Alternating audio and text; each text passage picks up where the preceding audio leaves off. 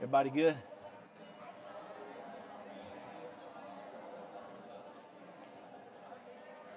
Well, good morning. It is good to see you. Glad you're here. I know we still have a lot of folks who will be coming in, but I just want to thank you for being here. And we welcome you to First Baptist Church. If you're interested in knowing more about our church, you can scan it with your phone from there. I actually had a dream. I always have these preacher dreams. And I was in church. I said, all right, everybody take out your phone. Let me show you how to do a QR code. But you can scan it there. Y'all are young enough to know what it is. If you want more information about our church, we would love to give it to you. You can get all that there. And we'll give you what you ask for and not anything else. So please do that. Don't forget that Wednesday night is Wednesday night meals. And on the back page, you can find a place to sign up or you can call. We had an unbelievable meal this past week for $5. Okay, you can't beat it. And so I hope that you'll come and be a part of that. You'll see it. Please sign up. We'd appreciate it. Also, our special needs Sunday school class is starting. The information's inside of your worship guide. Paulina and Dan Gilliland and Tina Stallings will be the main teachers, and then we'll have volunteers coming in and out. It'll be during this service. Some of you have already volunteered. You can do it for a couple of weeks. Those three will be permanent, and the rest of them will be in and out. And so if you know of a child, if you have a child or know of a child who needs it, Chris is asking for some information about the child. And so if you have a neighbor, sometimes we have neighbors who maybe can't come because of their child's situation. We want to be able to reach them. So please get the form, get it to them, and so we can have a little bit better idea who's coming, and so that we can be better equipped to help them. It's a great ministry we've been praying for a long time. One other thing to just let you know, I was talking to some of our Gideons, and many of you have received Gideon Bibles over the years, or you go to hotels and you find them. And one of our Gideons told me that the price of the Bibles have doubled now for them, and so they need a little shot in the arm. And so if you'd like to give to the Gideons, you can give through our offering. You just mark it for the Gideons, and they'll make sure that gets to them, and we can help buy Bibles for them. It's an important ministry. Every place I've ever been in the world, except for China, I've found a Bible inside the hotel in their language, and so the Gideons do that. And so please give to them if you can. Are you ready to worship? Ken's here, so we can start. Let's stand up together and greet one another. Greet everybody.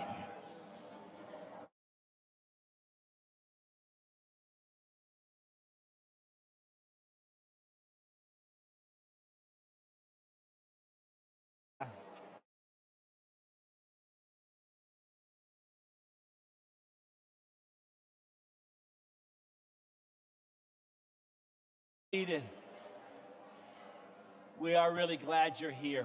And I just remind you at any time after the service, I usually stand right over here. Tim Gold is in the foyer. Mark, our student minister, is also there. If you have questions about small group ministries or other things, look for one of us, and we would love to help you. Mark and Tim always have a name tag. I always knock it off. But you know who I am. So if you need some information, we'd love to help you. Also, in your worship guide, this is the week of prayer. It starts for our North American missions. Annie Armstrong Easter offering will begin we're already giving to it, but we'll be saying more about that in the days to come. But we have a brand new call to worship coming out of the book of Revelation. And so I want you to look at it real quick, if you don't mind, and just kind of read over that first page and get ready for it, because if you'll notice, the first verse says saying with a loud voice. And so we want to join with the heavens and saying this with a loud voice. Would you read it out loud with me? Worthy is the Lamb who was slain to receive power and wealth and wisdom and might and honor and glory and blessing. And I heard every creature in heaven and on earth and under the earth, in the sea, and all that is in them, saying, to him who sits on the throne and to the Lamb be blessing and honor and glory and might forever and ever. And the four living creatures said, Amen. And the elders fell down and worshiped. We encourage you today to say amen, to say praise the Lord. We encourage you to express your worship. If you feel comfortable raising your hand, do so. If you want to dance, dance. Just make sure you do it for the glory of God. If you want to come and pray at any time during this worship service, you're more than welcome to come. That's why we have the benches here. And I just remind you that every part of this service is prayer and worship. So as we sing, maybe they go into a place where the Kim or the guitarist or somebody's playing a little, what would you call it? I call it a solo, just the instrumental part. Pray during that time. Pray the words back to God. It just increases my worship as I'm praying and worshiping the Lord. I'm thankful for these guys behind us and for all they do to lead us in worship. And so I want to pray, and then we're going to have our scripture reading from David Clinkscales. Would you pray with me? Father, we come before you and praise you. We want to join with the angels and join with the elders and join with the four living creatures in shouting your praises today. So help us to worship. Holy Spirit, I pray, as I've prayed many times, that you would just put a hedge around us. Take away the cares for the next few hours. Let us just focus on this hour. Help us, God, to turn our eyes toward you and worship you. And as we hear your word read, as we sing, as I preach, God, would you move in our life? We pray in Jesus' name. Amen.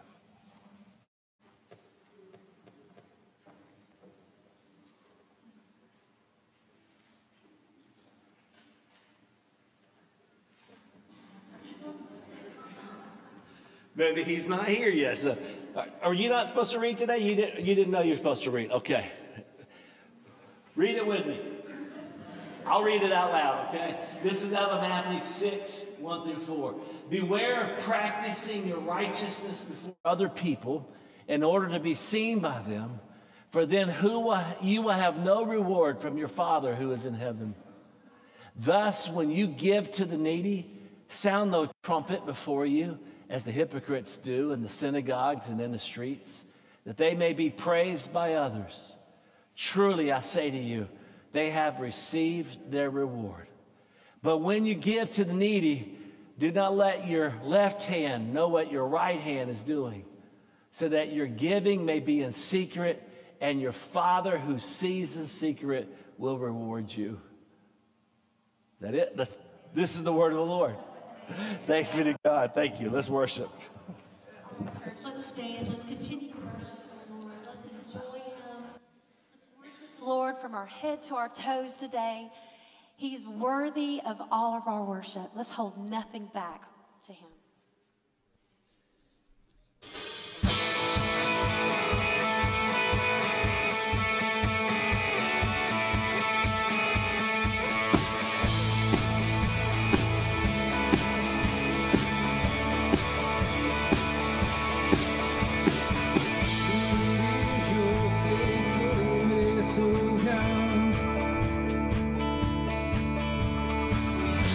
Wrestle with the sinner's heart. You lead us by still waters into mercy, and nothing can keep us apart. So remember your people, remember your children, remember your promise, oh God. Your grace is enough, and your grace is enough, and your grace is enough for me. Great is your love and justice, God. You use the weak to lead the strong. You lead us in the song of your salvation, and all your people sing along. So remember your people, remember your children, remember your promise, oh God. Your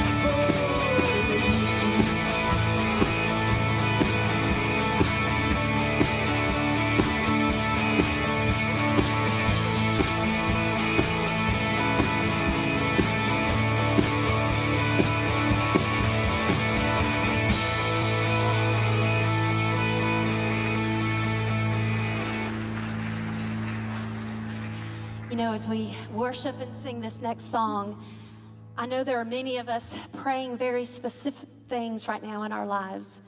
And sometimes we feel like maybe God is silent or he's not answering that prayer the way maybe you want him to answer it. But I want to ask you today to press into the Lord Jesus, because even when you sense at times that he is silent, it is in those times that he can be the very most active, orchestrating behind the scenes. So he is our way maker, our promise keeper, our light in the darkness. That is who God is. Amen.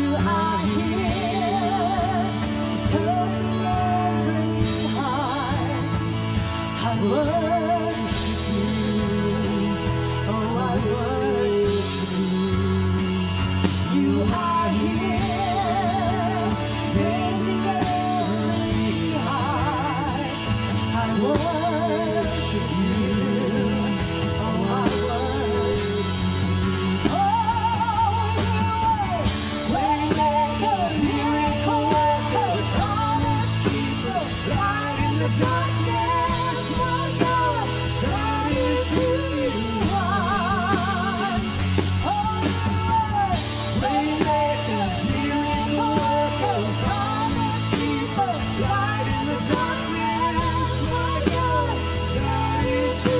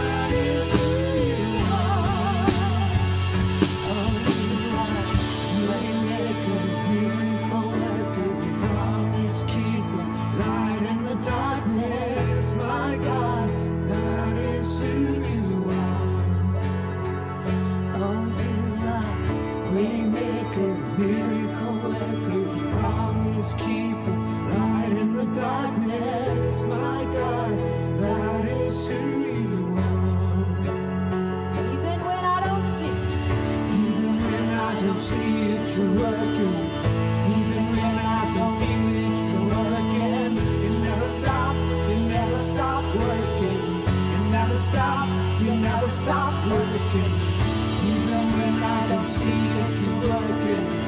Even when I don't feel it's working. You never stop working.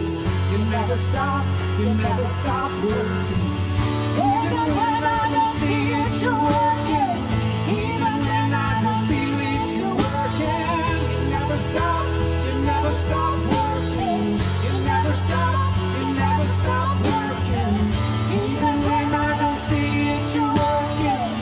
Even when I don't feel it, you're working. You never stop working. You never stop working.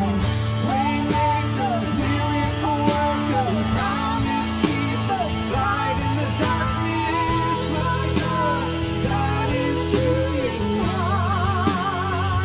Oh, waymaker, miracle worker, promise keeper, light in the darkness, my God, that is who you are. That is who you are. That is who you are. That is who you are. That is who you are. That is who you are. That is who you are. That is who you are. That is who you are. Waymaker, miracle worker, promise keeper, light in the darkness, my God, that is who you are. Say it one more time, church. Waymaker, miracle worker, Promise keeper, light in the darkness, my God, that is who you are. Amen. Amen.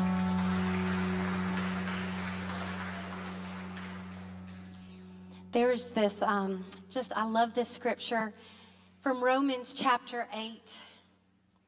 It tells us in Romans 8, verse 14, for all who are led by the Spirit of God are sons of God.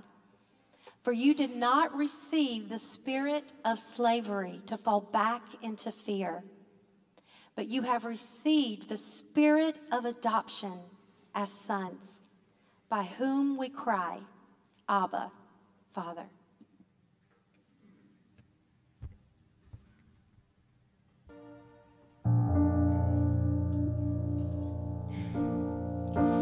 You unravel me with a melody. You surround me with a song of deliverance from my enemies.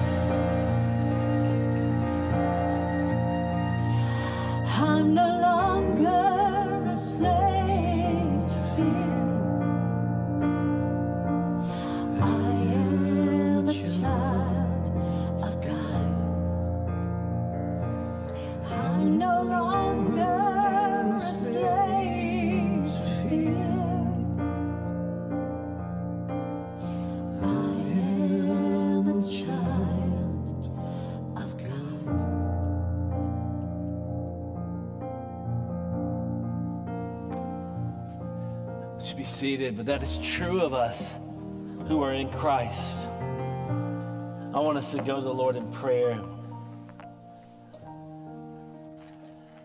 One particular prayer request, I want our church to agree together and pray together. Steve Waddell, Pam Waddell's husband, has some serious issues going. He's basically, his small intestine is not working as it should.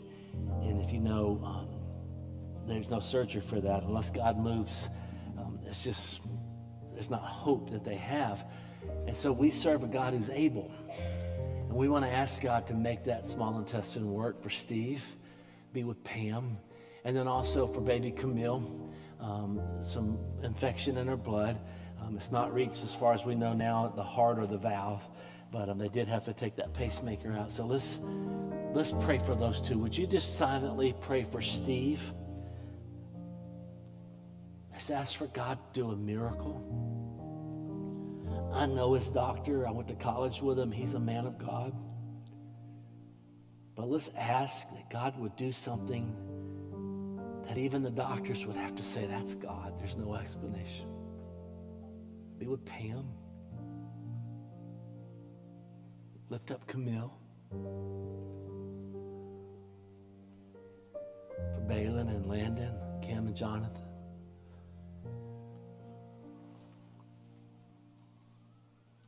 And then maybe there's other things that are on your heart. Let's continue to lift Frank Morrison as he continues to battle with cancer. He and Miss Cynthia. For Joe, as his heart continues to do well, but let's just pray for him. Vicky. There are a lot of needs in this room. You are aware of them. Pray for them.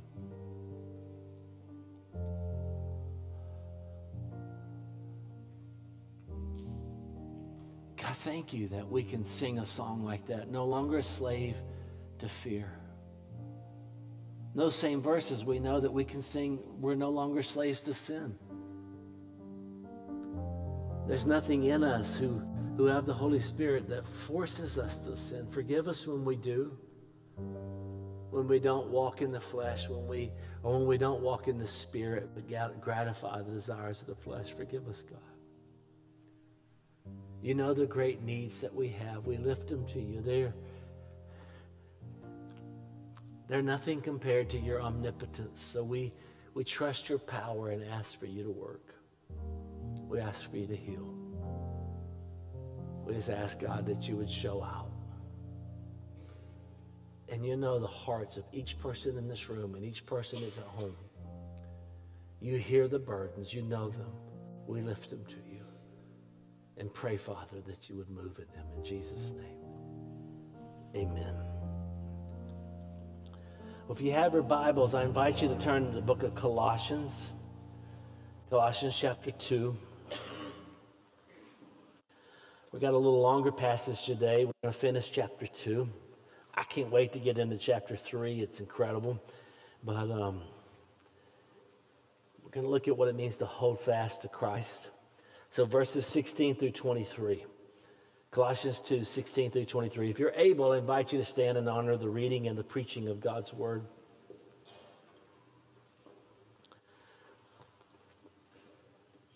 And God says to Paul, therefore, let no one pass judgment on you in questions of food and drink, or with regard to a festival or a new moon or a Sabbath. These are a shadow of the things to come, but the substance belongs to Christ. Let no one disqualify you, insisting on asceticism, worship of angels, or going in detail about visions, puffed up without reason by a sensuous mind, and not holding fast to the head, from whom the whole body, nourished and knit together through its joints and ligaments, grows with a growth that is from God. For since with Christ you died to the elemental principles or spirits of this world, principles of the world, why, as if you're still alive in the world, do you submit to regulations? Do not handle, do not taste, do not touch, referring to things that all perish as they are used, according to human precepts and teachings. These have indeed an appearance of wisdom in promoting self-made religion and asceticism and severity to the body, severity to the body. But they are of no value in stopping the indulgence of the flesh. They are of no value in stopping the indulgence of the flesh. This is the word of the Lord. Thanks be to God. Thank you. Be seated. In chapter 2, verse 8, we saw Paul say, see to it that no one takes you captive. See to it that no one takes you captive by human philosophy and empty deceit, according to human tradition, according to the elemental spirits, principles of the world, and not according to Christ. So he says, don't be captive there, and he speaks of elemental principles there, and he comes back to that in our text. And what Paul says in chapter 2, when he goes to verse 8, he says, don't do this because, verse 9, for in him the whole fullness of deity dwells bodily. In other words, why are you going after empty, deceitful things when you could be going after the one who is the head of the body? You could be going after the one who is full of divinity. He is divine. He is God himself. So why follow after man? Why chase after man's rules when you could live under God's grace? That's what he's teaching us. In chapters 2, verses 9 through 15, God shows us that Christ is superior to the false teachers. And in doing so, he shows us who we are in him. When we're in Christ and when Christ is in us, the fullness of our spiritual experience is to be found in Christ and in Christ being inside of us. And so we look at this union, and in our text, Paul turns back to the false teachers. He says, don't let them take you captive in verse 8. He says in verse 16, don't let them judge you. And then in verse 18, don't let them disqualify you. And so what we want to do is look, because what Paul does in this text is he has 3 key statements. And with each statement, he gives us an aspect of the false teaching. And then he gives us a way to combat it with the truth. So 3 key statements, followed by 3 aspects of the false teacher's teaching. And then 3 truths that enable us to live against their teaching. The key statements are found in verse 16, 18, and 20. First phrase of each verse. Therefore, let no one pass judgment on you. Let no one, verse 18, disqualify you. And in verse 20, if with Christ or since with Christ you died. Those are the 3 driving points of this text. And what Paul does, one more time, let me remind you, as he turns around and gives us these statements, he tells us an aspect of what the false teachers are teaching, and then he says, here's how you combat it. Now, this may not seem like it's applicable today, but I think you're going to see it's very applicable to us. Let me just go ahead and say it, especially as Baptists. It's something we've got to listen to, and something we need to learn.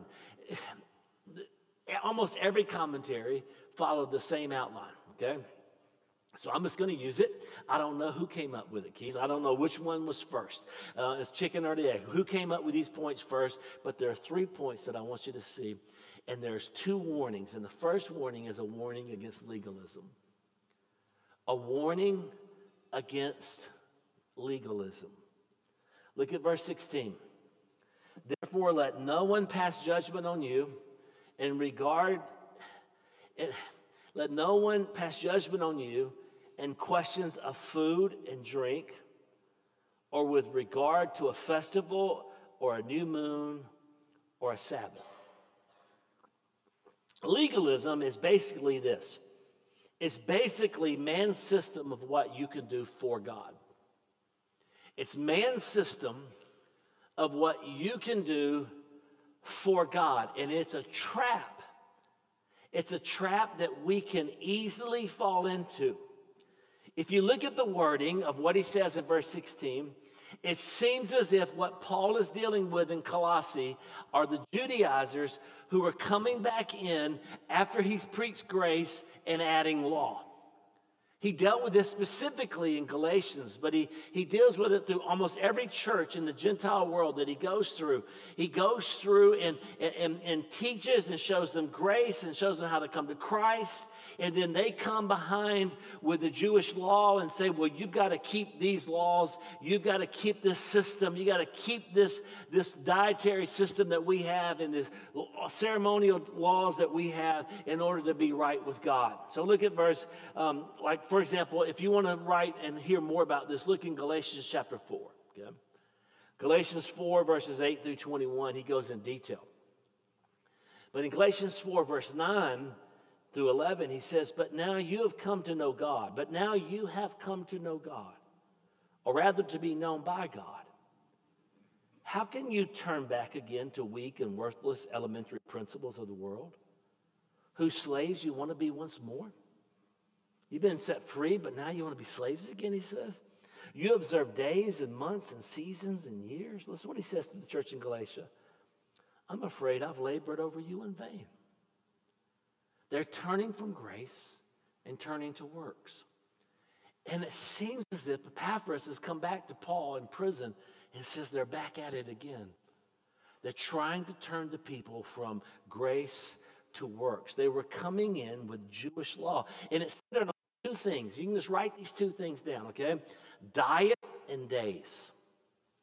The legalism centered in diet and days. There's nothing wrong with diet, okay? I'm on one. That's why I could eat a horse right now, okay? And I'm hungry all the time. I'm on it for some health reasons, but also because I didn't want to have to buy another suit.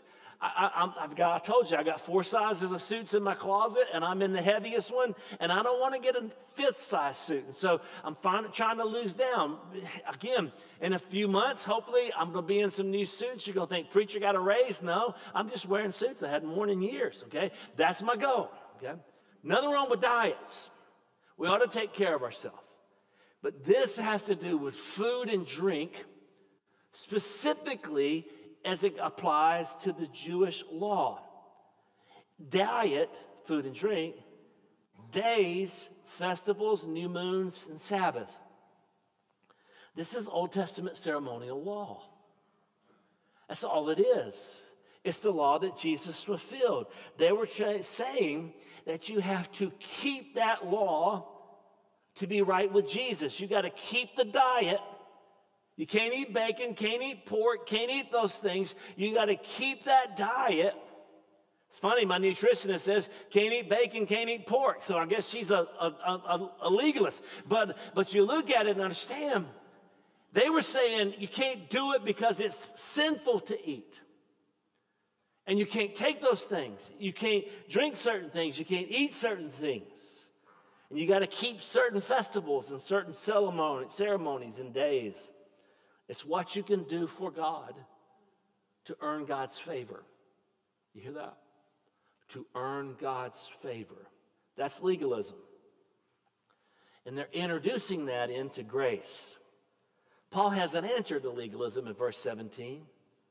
He says, these are a shadow of the things to come, but the substance belongs to Christ. Look at those two words, shadow and substance. They tell us everything we didn't know about what Paul is saying about the law. Jesus is the substance. That word substance is a word soma in the Greek language, which means body. Jesus is the body. Jesus is the substance. He's the thing that is real. And the law is a shadow. He uses it in chapter 1, verse 18. He's the head of the body of the church. In 124, for the sake of his body, that is the church. Jesus is the body. And so think of it this way. Even now, there's a shadow coming off of me. You can't see it on the floor, but because of the light, my body's the substance. The shadow is just a shadow. And what Paul is saying is, you're going to the shadow when we've been given the substance.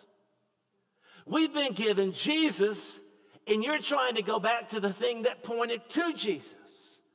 You're trying to go back to what the pointers of what Jesus would do on the cross, and we've already got the cross. You're going to the substance. And Jesus, don't go to the shadow. In other words, you can't go back to keeping the law and expect to find life from that which only points to Jesus. That's the law's purpose. It points us to Jesus. Now, the answer to legalism is grace.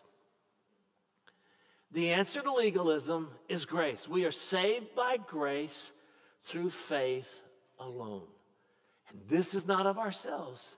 It is the free gift of God, not by works that anyone should boast. We are saved by God's grace. We're saved by what Jesus did for us. That's verses 13 through 15. That's what we looked at last week. It's all by his grace, and only in him, as we'll see, can we grow. So he gives us a warning about legalism, and he says the answer is grace. But then he gives us a warning about mysticism. Mysticism. He gives us a warning about what is called mysticism. Now, what's mysticism? Mysticism, just in small and simple language, is the pursuit of deeper things. There's nothing wrong with the pursuit of deeper things. Okay? I want to walk in a deeper walk with God. I want to know the deeper things of the Spirit. I want to know everything I can know about God and my relationship with him. But here's the problem with mysticism. Mysticism wants to know the deeper things of God apart from the Word of God. You see, there are a lot of people today who claim to be followers of Jesus, but they're dabbling in Zen Buddhism. They're dabbling in these other teachings. They're dabbling in these Eastern cults. And so they want to learn to pray. And so instead of turning to the scriptures, they turn around and turn to Eastern religions and begin to pray like a Buddhist or pray like somebody who follows a Hindu religion or Confucian or some other type of thing. They're dabbling in stuff outside of scripture, trying to get deeper with God. And what I want you to know is that we have to follow after what God says. And look at God's word. Look at what he says in verse 18. Let no one disqualify you. Insisting on asceticism and worship of angels and going on in details about visions, puffed up without reason by a sensuous mind. Let no one disqualify you. That's an interesting word in the Greek. It literally means don't let anyone umpire you. Now you're familiar with umpires. And what he's saying is don't let anybody umpire you. Don't let anybody tell you you're not playing according to the rules when their rules aren't coming from the Word of God. The only umpire we have is the Holy Spirit through the Word of God. Let the Word of God. Now we have teachers and we have pastors and we have all those things. But if you don't let the Word be your umpire, I can add something to the Word and you can follow along and get away from Christianity. I do everything I can not to do that, but you got to be like those Bereans who went back to see what Paul said and make sure that what he said was in the scriptures. Outsiders don't get to lay down the rules for Christianity. The Word of God lays it down for us. And so we follow after him and we seek after him. He says they don't let anyone umpire you. But secondly, he says they insist on asceticism. Now, what is that? Well, literally that word means humility. Almost everywhere in the scripture that word is used in the Greek language, it's translated as humility. But in verse 23, he talks about severity to the body. And so there are those who, for example, like Martin Luther, before he came to Christ, would beat himself with whips, trying to harshly treat the body not to sin. There are those who... My dad was in the Philippines. We lived in the Philippines for 2 years as a child, and he was in the Air Force. And he went to this place where they would cut themselves with glass and beat themselves with whips. And literally they would crucify someone every single year from their religion. Why were they doing it? Trying to earn favor with God. They were treating the body with severity. Now, they would let him off of the cross, and he would live. But I remember my dad came back from that. He went with some other missionaries and other people. He was in the Air Force, covered in their blood, just going everywhere. They were treating the body with severity, with fasting and all these other things. They're trying to go low in their humility, denying the body because they think the body itself is what's evil. And we looked at it last week. This body's not evil. It's the flesh that tries to dominate the body that's evil. And so he says they insist on asceticism, but then they also insist on the worship of angels. We've already looked at this. What a thought to worship a created being over the Creator. You remember we said a couple weeks ago, every single time a man falls down in front of an angel to worship, what does the angel say? Don't do that. Get up. Worship God. Worship God. Don't worship me. And so we need to understand that when you encounter people who say you need to worship angels, pray to angels, worship angels, sing to them, worship, sing, pray, or even you need to pray to the saints. And I'm not trying to intentionally be offensive, but even pray to Jesus' earthly mother. You run from that. Because we pray to Jesus. And we come through Jesus. And I don't have to have the saints come to Jesus on my behalf, because if we just saw in the scriptures in our call to worship, the saints have their eyes toward Jesus and they're worshiping Jesus with us as we're on the earth worshiping him. Worship Jesus. They insisted on the worship of angels. Then they insist, we see in the scripture, on visions. Now God gives vision. I'm not saying he doesn't give us vision. But they have visions that puff them up rather than humble them. One particular person was talking about this. He said, maybe this denial of self, this going days on days without food, or maybe going as far as they could without sleep and without drinking water and the worship of angels, maybe those actions were producing the visions. Okay? So, for example, one person said, we read about the Native Americans who would go into sweat lodges and they would fast and they would induce themselves into this asceticism so that they would see visions from the spirit world. It's a very similar thing. They're puffed up. Now, I don't want to, again, I'm not intentionally trying to be offensive, but you can get on TV preachers and hear a lot about visions. And I just want to tell you, if somebody comes to you and says they had a vision from God and it goes against God's word, run from that. If they had a vision from God and it says that the angels fell down and came, and there's a particular pastor in a church somewhere out, I'm not even going to name it, says that they had a worship time and an angel feather came down into the room. Gold dust fell to the floor. Where is that proof? Run from that. Because the angels worship Jesus. They worship the Father. And they help us to worship the Father. They don't want to be worshiped. They're puffed up. Look what he says. They're puffed up without reason by their sensuous minds. This is where it leads. Mysticism will lead like legalism to try to go deeper apart from God's word, and it comes up with a system that basically says, here's what I can do apart from God's word, therefore I did it, so look at me, I did it, I'm obedient, I had these visions, now follow me. And you get puffed up by that. Paul has an answer to mysticism. His answer to legalism was grace. His answer to mysticism is hold fast to Christ. Hold fast to Christ. That's what he says in our text. And he is the head. Hold fast to the head. To the head. We know that. Chapter 1, verse 18. He is the head of the body, the church. He is the beginning, the firstborn from the dead, that in everything he might be preeminent. I want you to hear me. Christ is not preeminent if you're praying to saints, if you're worshiping angels. We worship Christ.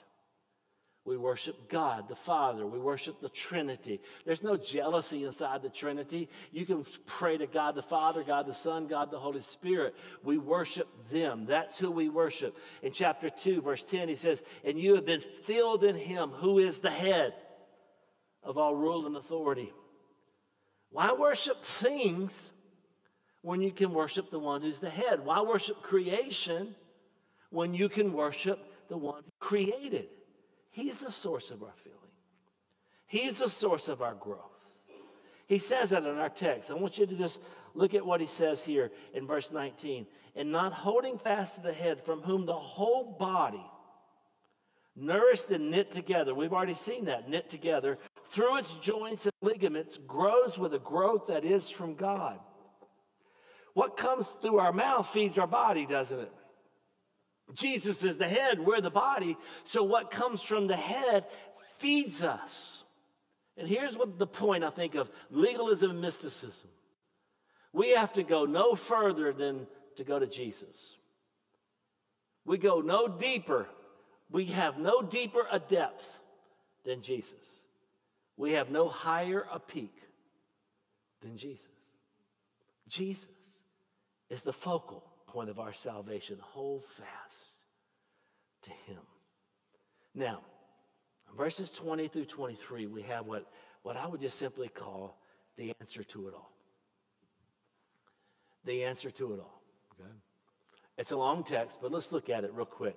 Verses 20 through 23, and then I'm going to walk you through and show you some of the weaknesses and then show you the answer. Look at verse 20.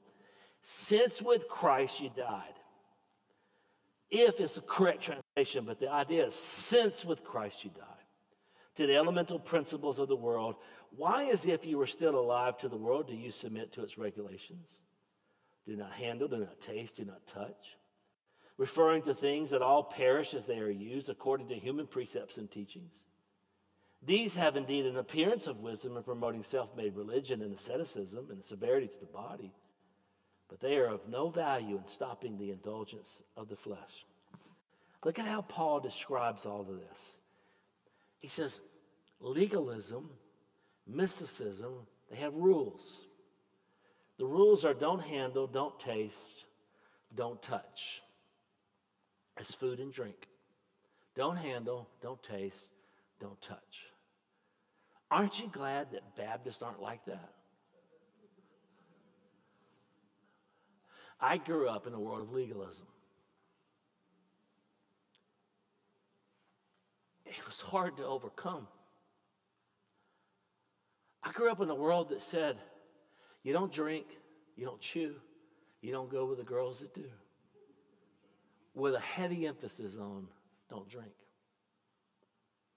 I grew up in a world that said that you were going to hell if you drank the very thing Jesus drank. And you know how they justify it? They say, oh, Jesus didn't make wine.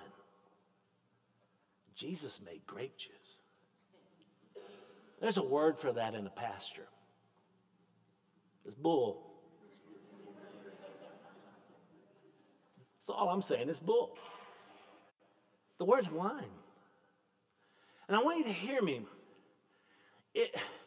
If you come into Publix and you see me there with a bag full of groceries, unless I'm cooking something that calls for it, if you're a buggy inspector, you're not going to see wine in my basket. I get it over at Richie's, okay? It's a lot of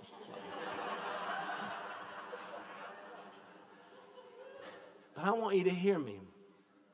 I'm over being offended by anybody who did what Jesus did.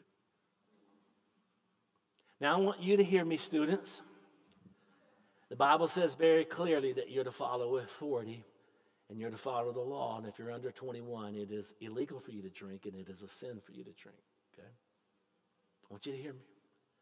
And for some of you, you come from a history of alcoholism, and you know if you drink one beer, you're going to drink 22. Don't drink. Just don't do it. Don't put yourself in that place. But don't say that anyone who can handle it is sinning because they do. That's legalism. My grandmother loved to dance. She was told that it was sinful to dance by the church. My first church was founded in 1884. I went back to the old minutes from 1800s. Sister so-and-so was disciplined this week in business meeting because she danced. Sister so-and-so was disciplined and kicked out of the church because she wore a little too much makeup. Sister so-and-so had a little too much to drink, or brother so-and-so had a little too much to drink. And again, the Bible does say drinking too much is sin. Being drunk is sin. But we have to be careful with the legalism.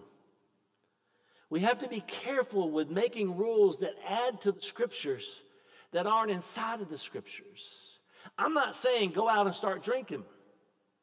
I'm just saying, don't add to it and make something that Jesus did sin. That's legalism. Mysticism is chasing after all these things and it's food and drink in these days. And Paul says there are 5 weaknesses to legalism and mysticism. 5 weaknesses. And here's the first one. He says in verse 20, it's the elemental spirits. Again, elemental principles. We saw it in verse 8. We saw it when I read in Galatians. The elemental principles of the world. Spirits, elemental. The reason we call elementary school elementary is they have the basic fundamentals of that subject, right? And so hopefully our seniors are learning more than our first graders about math, because in elementary school and first grade they're getting the basic principles and then they begin to develop as they grow. And in the scriptures there are some basic principles, but sooner or later, church, we've got to grow beyond that. And what Paul basically says is they are elementary, these things they're teaching, and they're worldly. They're of the world. They're just worldly stuff. Why is that so bad? And he goes on to tell us, he says legalism, asceticism, mysticism. Listen, any ism that tries to lead you to a depth of God apart from God and apart from God's word is worldly. In verse 22, he says, referring to things that perish as they are used. They're all perishable. Why? Paul says, are you submitting to fights over stuff that perishes with time? It's not permanent. It's not eternal. Focus on the eternal. All the emphasis is on the shadow again and not the reality. The teachings are worldly, they are perishable. And then third, he says they're just human. They're just human. He says according to human precepts and teaching. That's according to human tradition in chapter 2, verse 8. It's man-centered. It's from man. It's by man. In other words, man dreams it up, man accomplishes it, and then man boasts about it, and that's simply not enough. We must have the work of God to be saved. We can't accomplish it. We can't earn it. We can't buy it. It's given to us by grace, and we live by grace.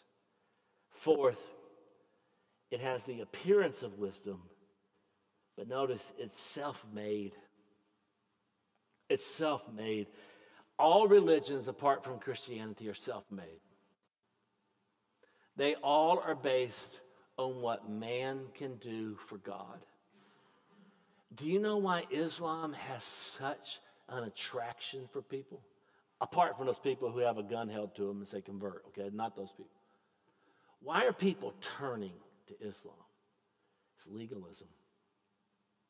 If you fast 40 days every month, one month a year, if you fast, if you come and pray 5 times a day, if you do this, and this, then you're good with God. And man can say, I can accomplish that. But Jesus said, be perfect. Be perfect as your Heavenly Father is perfect. And I can't accomplish that. So I need the Holy Spirit.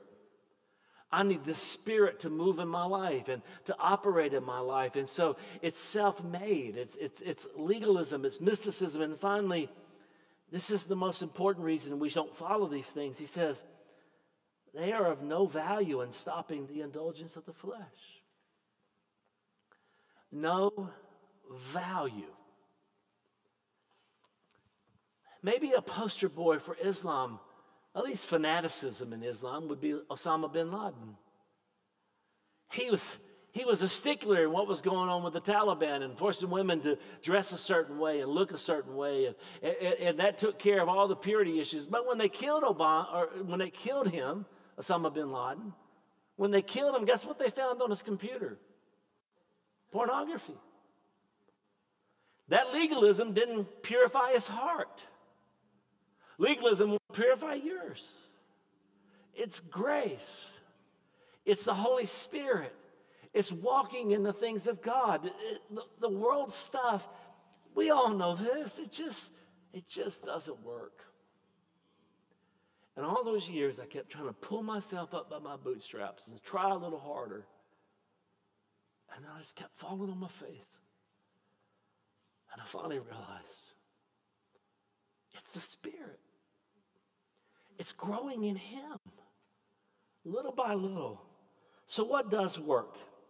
How can we be right with God? And how can we grow in Him? How can those ligaments get strong? And how can we grow? The answer is in verse 20. Since with Christ you died. We died to that old. And we're going to see more about that in the coming verses because he's going to say, since with Christ you were raised. We died. We saw it last week. And notice I didn't say anything about the therefore in verse 16. But that word points backwards and forwards. Verses 13 through 15 drive into that therefore. When he said, let no one pass judgment, let no one umpire you, it's coming out of what he said about being made alive, about being forgiven, about the record of your debt being canceled, about that it's being set aside, that it's been nailed to the cross. It's coming from the fact that he says he disarmed the rulers and he triumphed over the authorities by the cross, and that we've been buried with Christ and raised with Christ. Therefore, don't let anybody judge you. You see, you're judged in Jesus. And you know what Colossians 3 says? You're hidden with Christ in God. So when God looks at you, he judges you in Jesus, and guess what he sees? Righteousness. Satan's a liar. And he'll make you feel guilty over everything you've said and done. But God the Father, who has saved you and covered you with his grace, looks at you and he sees Jesus and his righteousness. You're qualified in Jesus. Why let somebody umpire you? Why let a buggy inspector in Publix or Walmart or wherever you go be your inspector? Jesus says you're qualified in him. The Father has qualified you. He's put you in the family, and there's no condemnation for those who are in him. Amen? That therefore it's driven by verses 13 through 15. But then it drives into our text also. Therefore, since you died with Christ, that means you died to the world's claim on you. You died to the world's judgment on you. You've died to the principles of the world. We'll see next week that since you've been dead with Christ, you've also been raised with Christ. So here it is. Let's just put it all down and we'll close it with this. The one who saved you is your Lord. And Jesus brings us into his body. He's the head. So don't look to man and don't look to principles of the world. Look to the scriptures. Please hear me. Don't charge after the newest experience. Just stay in the Word. Just stay in prayer. Keep on worshiping. Keep on praying. Keep on growing in the Lord. And watch your roots grow deep. Watch yourself grow in prayer. And maybe you're not praying like you want to be. I'm not either. But I'm better than I used to be. Maybe you're not reading like you want to read. I'm not either. But I'm understanding more what I used to understand. I'm growing in the Lord. And maybe your wife is still fussing because you keep using a certain word. But you don't use it like you used to. And I'm not justifying cussing. I'm just saying, I bet you can see some sanctification in your life. I bet you can see some growth in your life. I bet if you've been doing this for a while, you can begin to see how God is changing your life. And we rejoice with you. Don't let anybody umpire you. You come to Jesus. You get inside the church and you grow in the fellowship of the body of Christ. And you, as you're being taught the word by people who are gifted to be teaching the word of God and preaching, and as you worship, you just find you begin to grow. And the things you used to like, you just don't like anymore. The things you used to battle with, you don't battle with anymore. Because he changed your taste. You tasted and you saw that God was good. So what's the answer? The answer is in our union with Christ. You're in Christ. Christ is in you. You're not following anybody else's rules. I'm not saying the rules are not bad, are a bad thing. We need rules, but they don't save us. I'm not following someone else. I'm not following anyone else. I'm simply seeking to be in Christ. Therefore, anything outside of Christ doesn't get all my attention or my worship. Amen? I ask you to bow your heads for a second. I realize when I talk about some of the things I talked about today, it stirs some people up. And maybe we need to be stirred up from time to time, and I'm open. But I do know this. If you've been in the church for any length of time, you've probably experienced legalism. And you probably feel some guilt over that. And if you've been on the other side of the church for any length of time, you probably have experienced mysticism and you're probably trying to reach out and trying to find something that's just a little deeper and get you a little closer and you just feel like it just hasn't worked. Can I just tell you, turn to Jesus. Open up your Bibles and start listening to what he has to say. Worship him and learn to pray. Get yourself centered in fellowship with the body of Christ. And learn to be a disciple who makes a disciple. And I promise you this, you'll grow. You'll grow. What's God calling you to do today? As they begin to play in just a minute, and we're going to sing, I just want to open this time up for you to come and worship and kneel if you need to, or you can do it right where you're sitting or standing in a moment. You don't have to come up here to do that. But what is God calling you to do? And whatever that is, we invite you to do it. Let's stand together. And as we sing, I'll be at the front. You come if I can help you.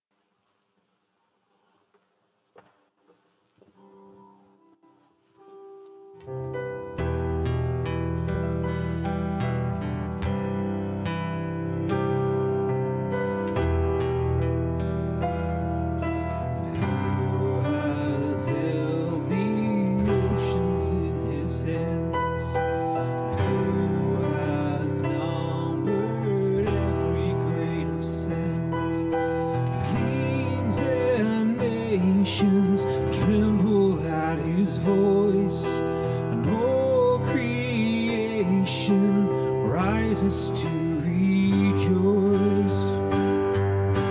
Behold our God, seated on his throne. Come, let us adore him. Behold our King, nothing can compare. Come, let us adore him.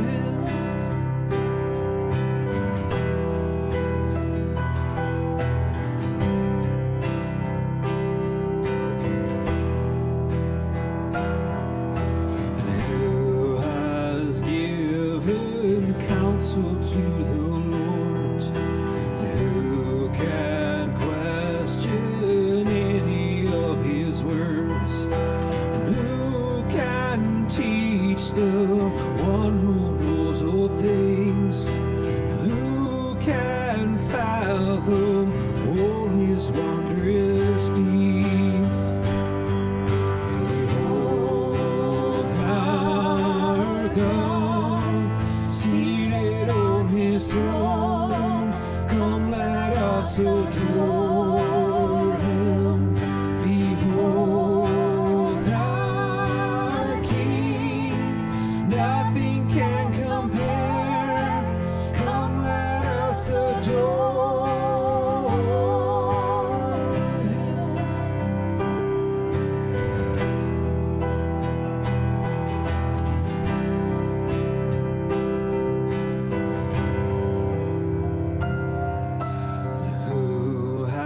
Jesus felt the nails upon his hands, bearing all the guilt of sinful man. God eternal, humble to the grave, Jesus Savior, risen now to reign.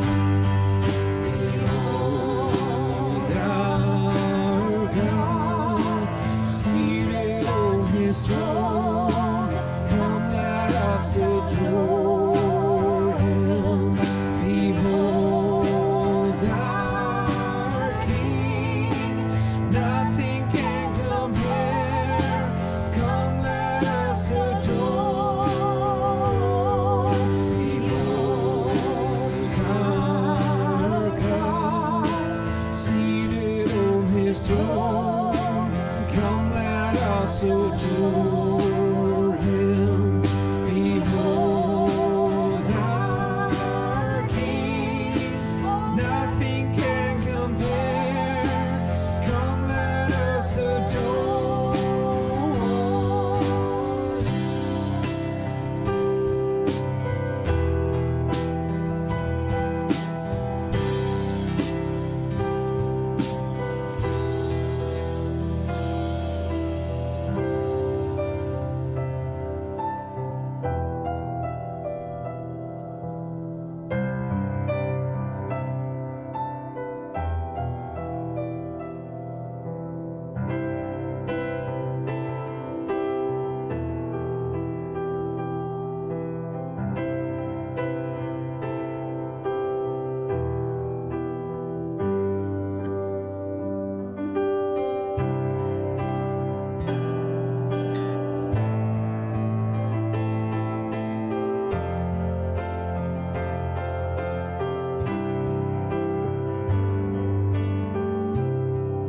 God's still moving in a few people's lives, so if you'll just be seated just real quickly, but just stay in the spirit of prayer.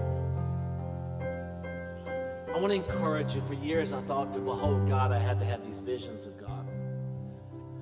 And what I realized is when I behold God, I behold him in the scriptures. I'm not saying that God can't reveal himself to you and that God can't show himself to you in ways of dreams and visions, but I'm saying the primary way that I find in scripture that people behold God is open up the word and read and pray and see. See the God that saves us. And I want to encourage you, stay in his word. Keep seeking him. I want to introduce you to Brenda Carlisle. Brenda, would you come up here real quick? And I don't have my glasses on, so I knew it was Brenda. Brenda's moved to our city. She came. I'll just tell you, she started coming in our traditional service, and sorry to share with you. She came in here, English teacher for years, and worked in, matter of fact, Krista Bryant, you need to meet Brenda if you haven't yet. Had very similar work history, but she saw students moving and coming forward, and it just meant a lot to you, didn't it? And touched her. But she's coming by promise of letter. She's been saved and baptized by another Southern Baptist church, and so if you welcome her, would you say amen? Amen. Thank you. We're glad you're here. She's already involved in Kim's Sunday school class and already plugging in. And so come by and see her right at the end. If you don't mind, just go ahead and be seated. And then in just a second, y'all come up and let her know you're glad she's here. I will say this in closing. I said it in the first service because I have a feeling my dad's at home watching the first service. And he's going to fuss at me when I go over there for lunch today. Because my dad believes, he believes that Jesus turned it into grape juice, okay? And I said, Dad, you took Greek, you know better. But who am I? You know, I'm 58, he's 86, so almost 87. But I just wanted to share this story with you in closing. I saw this episode on PBS, and it was just about Jack Daniels and his distillery. Okay? And I watched it, and I thought, I'd like to go see that. Not that I want to go drink Jack Daniels, but I'd like to go see it. And so I got my two preacher buddies. You could pick out who they are. And we did a day trip, and we drove up and went all over Jack Daniels Distillery. We met a man in the lobby. He was over all the marketing for Jack Daniels. He found out we were Baptist preachers. And he said, I'm a believer. I love Jesus. He said, my grandmother thinks I'm going to hell for working here. He said, but I'm the only Christian in this office. And I get so many opportunities to share Jesus. And so I asked him, I said, where would you go eat when it's over? He said, I'd go to Sister Mary Bobo's. And I said, his last name was May. I said, listen, the thing says it takes weeks to get reservations for that. And he says, I may have a little pool. I didn't realize Jack Daniels owned the restaurant. Okay, so we go all the way through it. We see everything, and they say, hey, they're waiting on you at Sister Mary Bobo's. You have a reservation. So we drive as fast as we can. There, they have round tables, at least they did before COVID, where you eat family style. And they said, we're so glad you made it. We understand you're ministers. I said, yes, ma'am. And she said, what denomination? And I said, well, today we're Episcopal. So we all got a good life. I never told them I was a pastor at First Baptist Church. But anyway, I just wanted to share that with you. If you have some questions about this, I'd be happy to talk to you. I just want you to understand before we leave, I'm not giving you as a student who's underage any kind of permission to drink. It's a sin for you. You don't need to do it. And I'm not giving you permission to go out and drink. I'm just telling you, don't let anybody umpire you. So I know those are issues that come up, but legalism runs hard in our denomination. And we need to be careful. We're saved apart from works. But I want you to hear me. We're never saved without them. And what I mean is, you'll never work to get your salvation. But when you're saved, you begin to do the works. But it's different because now the Spirit's inside of you. And the Spirit helps you. And He empowers you. Amen? All right, I'm not telling you to go out and drink today, okay? So do not use that, and don't use my words to go do that. I'm just telling you, go walk in the grace of God. God bless you. Guests, I'll be right over here. I'd love to meet you. Our offerings are at the door. Please give to that.